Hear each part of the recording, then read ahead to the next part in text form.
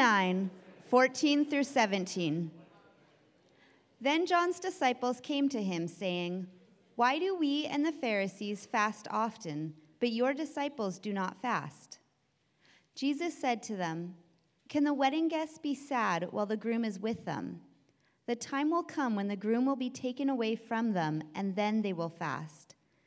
No one patches an old garment with unshrunk cloth, because the patch pulls away from the garment and makes the tear worse. And no one puts new wine into old wineskins. Otherwise, the skins burst, the wine spills out, and the skins are ruined. No, they put new wine into fresh wineskins, and both are preserved." The word of the Lord.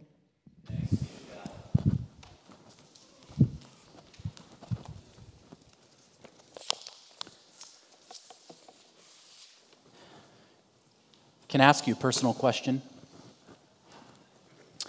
What's the look on God's face when he thinks of you? What's the look on God's face when he thinks of you? I want you to just tuck away that question in the back of your mind. In my opinion, there's almost nothing better than a good documentary. My son and I have been recently addicted to the show on Netflix called Chef's Table, that takes one particular chef from around the world and spends an hour. You sort of get to know their origin story and who they are and what meals they've created. Jesus sort of had 4 documentaries written about his life, about who he was. They're kind of the equivalent of what a documentary would be if all you had was a parchment and a stylist. And those 4 documentaries are called Matthew, Mark, Luke, and John. And they make up the 4 perspectives of who Jesus is and what he came to do. And we've been, over the last several weeks, going through one of those perspectives, the perspective of this guy named Matthew. This documentary, otherwise known as a gospel that he wrote, is centered on the life and the ministry of Jesus, what was central about his person and work. And Matthew, as we saw last week, was he's coming at Jesus from a very unique and interesting perspective. Matthew was, if you know the gospel, and if maybe you were here last week, he was formerly a tax collector, which would have made him a social and religious and political outsider to his community, and yet Jesus invited him to be part of his entourage of disciples. So just to fill you in on the context of this passage, if you're new or you haven't been reading along with Matthew, Matthew, the tax collector, has been called by Jesus. Jesus one day showed up to his workplace and invited Matthew to join him, commanded him to join him. And he left everything to follow Jesus. And the first thing that Matthew does is throw this extravagant party, this huge party. He invites all of his friends. And this passage that Lori read for us this morning comes in that context. Jesus is still at this party. He's still at this celebration. And last week we looked at this question posed by the Pharisees, mainly the question, why, Jesus, are you hanging out with the kinds of people that you're hanging out with? Why are you partying with spiritual and social outcasts in the community? That was basically their question. Why is Jesus regularly interacting with those kinds of people? And today the question comes from a different group of people. They're referred to in verse 14 as John's disciples. So what I want to do this morning is look at their question, the question of John's disciples, and then Jesus' response. And we'll do that really just under 3 headings this morning and for a couple minutes. First, a new conception of God. Second, a new conception of sin. And then third, a new conception of you. So we're going to look at John's, his disciples' question to Jesus and his answer and his question to them under 3 headings: a new conception of God, a new conception of sin, and a new conception of you. So the first thing to see is that Jesus he's doing something new. I hope that's rather obvious from what the language that Jesus says about these illustrations he uses about an unshrunk new piece of cloth in verse 16, and then this new wine that he refers to in verse 17. Jesus is doing something new. That's the point. That is the point. Jesus is doing something new. It's easy to get distracted by John's disciples, their question about fasting, and then you end up turning this whole passage into an issue of fasting, and what is fasting in the religious life, and is that helpful, and are followers of Jesus supposed to do that? And I actually think there's kind of a psycho-spiritual reason that we often read texts like this that way. But it's not about fasting at all. Jesus teaches about fasting elsewhere in the gospel, in the Sermon on the Mount in Matthew 6. He talks about the importance of fasting and how to go about it. But here, Jesus is saying something revolutionary about who he is and what he came to do. And so the question is, what is that new thing? We have to get at what that new thing is. Well, first, as I said, Jesus is giving us a new conception of God. What do I mean? He's giving us a new conception of God. Look at verse 15. Jesus is asked a question, and he responds, as he often does if you know the Gospels, he responds with a question. The question is, why don't your disciples fast? And Jesus' response, is it reasonable at a wedding party when people have spent months planning the meal, ordering the food, hiring the chef? Is it reasonable to refuse food and wine at a wedding reception? Is that reasonable? What's the implication? The implication is that Jesus is a groom. He's a bridegroom. Jesus is claiming to be the bridegroom. And that should have immediately clued the people around him into a reality, and it should clue you into a reality, two realities about Jesus. The first is this: Jesus is God. He is more transcendent than you could possibly imagine. See, when Jesus claims to be a bridegroom, he's not just choosing kind of a cute metaphor, something to shock people. He is claiming to be God himself. Anyone familiar with the Old Testament would have immediately remembered that Yahweh, the God of the Bible, the Creator, the God who delivered Israel out of slavery in Egypt, this God depicted himself as a bridegroom all over the Old Testament. In fact, the whole episode in Exodus of God making a covenant, making an oath with the nation of Israel, a binding legal relationship, a permanent exclusive bond at Mount Sinai, that's referred to over and over again in the Old Testament as a kind of marriage ceremony, as a wedding. Ezekiel 16 describes God finding Israel as an abandoned, dying baby girl, and God rescues her, he cares for her, he nurtures her, and eventually he betroths himself in kindness to her. This is the whole book of Hosea. Hosea the prophet, he is called to marry a prostitute, a woman by the name of Gomer. And it's meant to be a lived out metaphor for God and his relationship with his people. Or consider this from Jeremiah 2. Jeremiah writes, "Can a virgin forget her ornaments, or a bride her attire? Yet my people have forgotten me days without number." If Israel is the bride, the implication is that Yahweh, the God, the Creator God, is the groom. God reveals himself as the great bridegroom. So what is Jesus doing? Jesus is identifying himself as God. He's saying, all of that, that's me. Now, we talked about this a little bit last week, but look, we need to make sense of Jesus' claim, right? We need to make sense of that. If you do nothing else over the course of the rest of your life, you need to make sense of that claim that Jesus says, I am God, I am the bridegroom. There is not anyone else in the whole course of history who has so influenced society, culture, religion for the last 2,000 years than this Jesus, and he claimed to be God in the flesh. So that entirely precludes any possibility that you or I have of embracing some of his teaching while just turning your back on other things that he says, things that we don't like. Because either he says and he means who he is, or he's certifiably insane, like Charles Manson insane. So Jesus undoubtedly, unreservedly claimed to be God. He gives us this new conception of God. He claims to be God, the God of the Old Testament. That means Jesus is more transcendent than anyone ever thought. And at the same time, at the exact same time, Jesus is showing that God is more close, more proximate, more nearer to you than you would have ever dreamed. What do I mean? Well, think about Jesus' designation of himself as the bridegroom, as the bridegroom.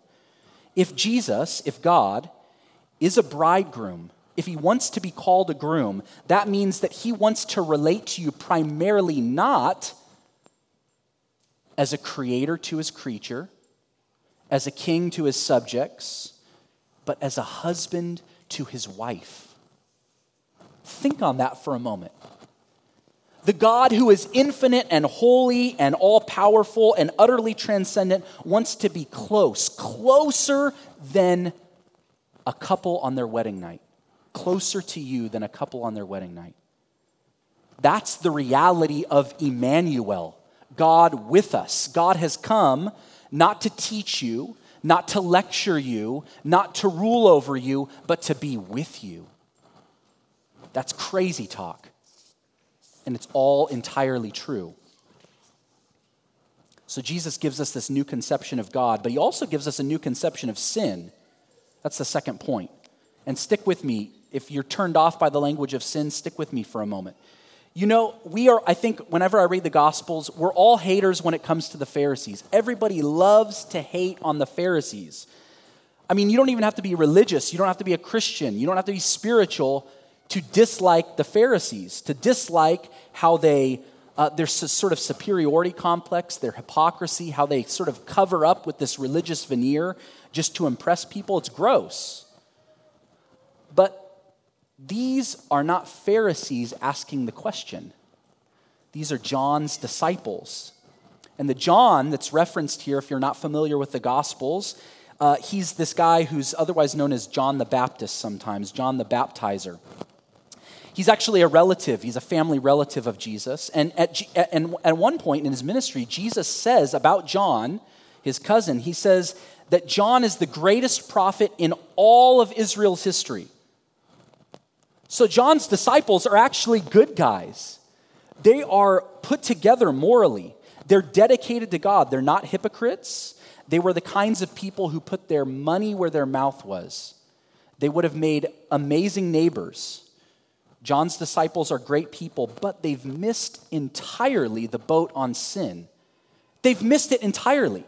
They fail to understand what sin is. How so? Well, to get at that, we need to sort of tease out some of the assumptions in the question that they ask of Jesus.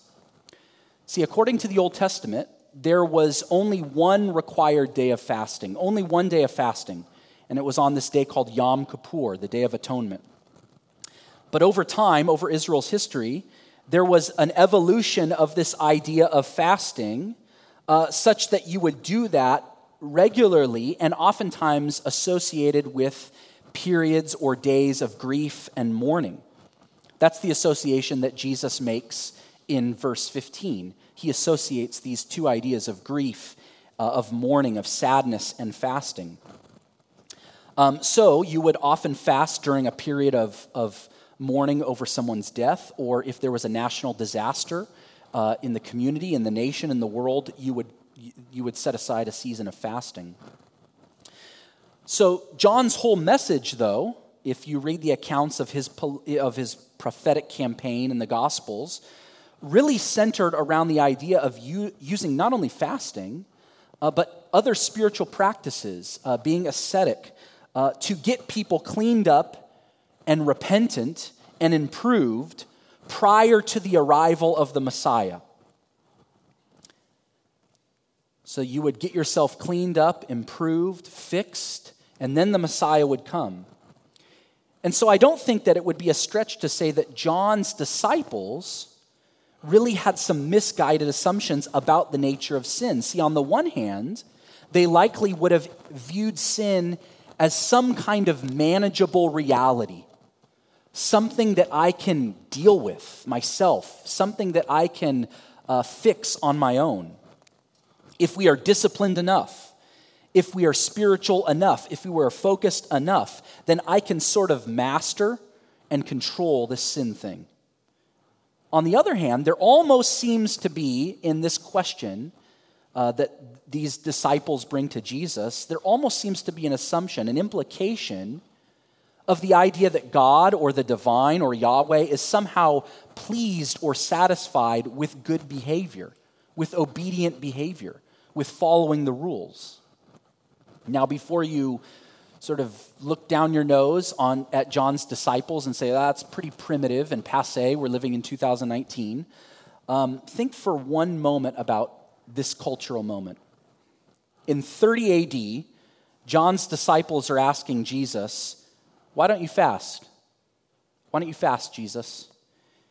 In 2019, the question to Jesus would have been something like this. Jesus, why isn't that meal locally sourced? You laugh, but it's true. You know it's true. I think I've said this before, but the way we talk about food in 2019 is the way that we used to talk about sex in the bedroom 60 years ago. William I'm going to butcher his name, but Deresiewicz, he's an American writer. He taught at Yale for about a decade.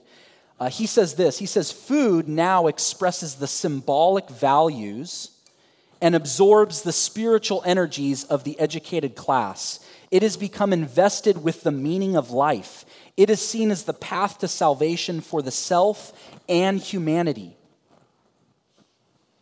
You hear that? We have put into food now all of the symbolic values and spiritual energies of our life, of our identity. So we no longer use the language of cheating for a broken vow in a marital covenant, but we do use it for not following our diets. People brag all the time about fasting now. They just call it now a cleanse, purifying ourselves from the inside. It's why it now takes me an hour to find out where I want to eat, because if it's not 4 stars or above on Yelp or not Instagram worthy, I'm not interested because I want the approval of other people. I want their validation. I want to be a part of some sort of group.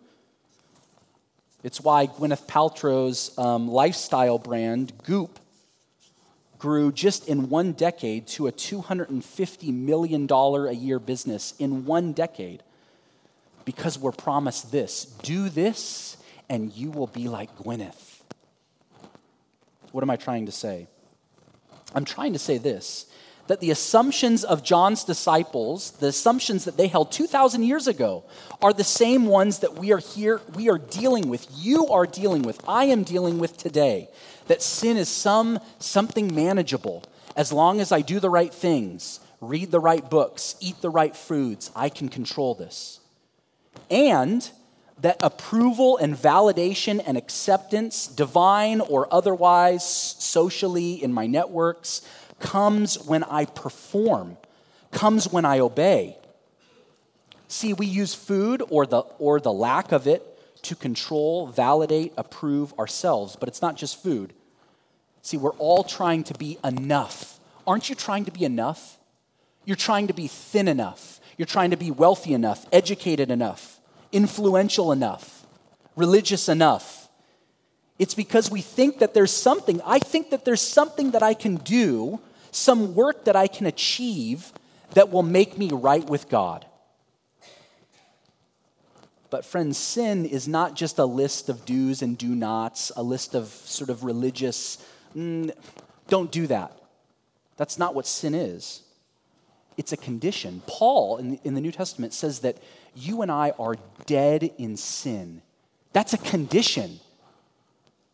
That's entirely different. It means that not only are the quote unquote bad things not only those things, the bad things, those are sin, but all the good things that you are doing to get that sense of enoughness, what the Bible calls righteousness, all of those things that you're doing are actually sin. And the only way, friends, to get out of that is to admit that you're dead. and bank all of your trust, all of your hope, all of your faith in a God who raises the dead. See, John and his disciples, these sort of odd people that wore camel's hair, although I sort of think that would be really actually quite cool, sort of in a hipster millennial way. I should do that now before one of you takes it and steals it. See, all of John's disciples and all of us who are exhausting ourselves, you're exhausting yourself, trying to assert your lovability, trying to validate your existence, is because you think that maybe this work system, maybe this old garment, maybe this old wineskin will actually work, and it won't. God comes along and says, no, nope. You need to die, you need to go into the grave and be raised into something brand new entirely. It's not patchwork. It's not an issue of just some adjustments to your habits, getting a better accountability partner, finding the right program, or the list of tips. It's about death and resurrection. See, that's a whole new conception of sin. You cannot manage it. I cannot manage it. You can't stop it. Everything you are trying to do to control it is actually just digging you deeper. All you can do is die and trust the one who raises the dead. That's a new conception of sin. It shocked me this week. I hope it shocks you. Jesus is doing something new. He's offering a new conception of God and sin, but he's also here to provide a new conception of you. How so? The key is actually found in verse 15 with this kind of cryptic statement of Jesus. He says, "Can the wedding guests be sad while the groom is with them? The time is coming when the groom will be taken away from them, and then they will fast." What is Jesus saying? Most of the scholars who read this passage, they say that the language here actually suggests kind of a violent or an unwelcome removal. So Jesus says that he is the groom, but something is going to happen to this groom, and he is going to be violently and forcibly removed. Friends, this happens at the cross. At Golgotha, Jesus is forcibly removed. He is taken away from the land of the living. He is led like a lamb to the slaughter. And all oppression and judgment fall on this Jesus. Why did he do that? Why did he, the groom, the holy one, the compassionate one, the just one, why was he violently removed? Why was he crucified as a common criminal? Why did he hang naked for 6 hours on the cross? Why did people spit at him? Why did people condemn him? It's because you and I have cheated on God. God created us to have a relationship of forever love with him. And we chose to pursue lovers less wild. We chose in the face of all of God's kindness, all of his generosity, to hand him divorce papers and walk away. But God knew that all of our efforts to make ourselves lovable and beautiful and acceptable and enough and righteous wouldn't work. So he chose recklessly, foolishly, against all reason, to love the unlovable. This week, Katie and I are celebrating our 10-year anniversary. And I know many of you are sort of shifting gears into wedding season. You may be planning a wedding. You may be thinking about the save the dates that are on your refrigerator. Have you ever been at a wedding and thought to yourself, or noticed this about weddings, that there's no such thing as an ugly bride? And I realize people are, they're differently naturally gifted, but whenever I'm at a wedding, I have never been at a wedding where there is an unattractive bride. It doesn't matter who you are. I don't know if that's the dress. I don't know if that's the cosmetics. I don't know if it's the hairstylist. I don't know what it is, but there's no such thing as an unattractive bride.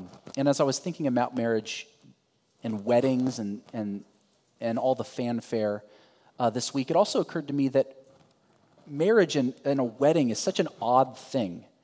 Think about what happens when two people get married, that if you come into a marriage and you're just bearing like thousands of dollars of student debt, all of that debt, all of that baggage gets transferred to the other person. Isn't that odd? Isn't that crazy? Isn't that insane? That all of your student debt, it could be $5,000, it could be $50,000. Now that other person becomes responsible and liable for that debt. But amazingly, it also works the other way too. Like, Katie didn't marry me out of my wealth, but imagine marrying someone who had $1 million. What would that be like? What would it be like to marry somebody who had $1 billion? You get access to all of that money. That's amazing. It's crazy. Friends, did you know you are the bride of Jesus? That on the cross, he became liable for all of your debt? That he paid for it all. It's all in the tomb. It's gone forever. Your sin is gone forever. And in its place, you get the $1 billion, the billions of dollars. The enoughness of Jesus, the righteousness of Jesus. Jeremiah asks, have you forgotten your ornaments? Friend, have you forgotten your ornaments? Have you forgotten your wedding dress? Have you forgotten how beautiful you are to him?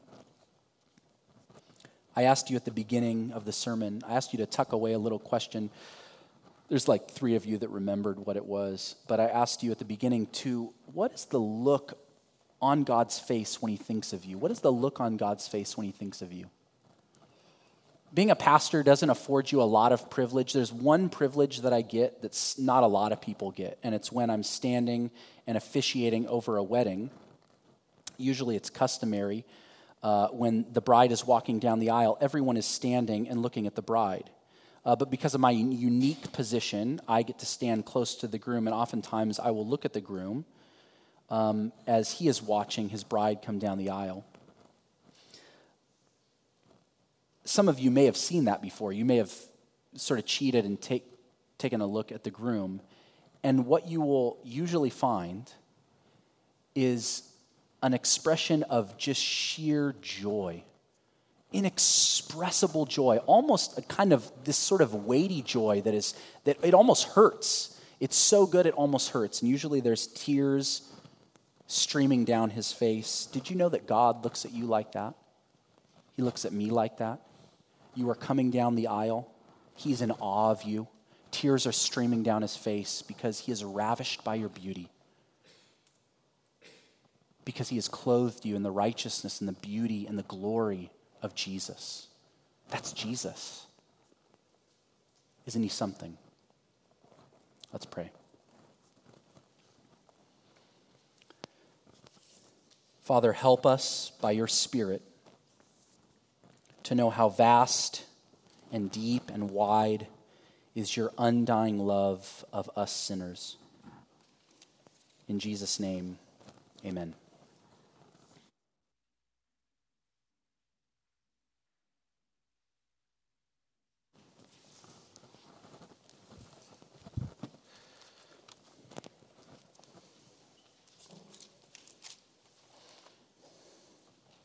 Have you ever been in a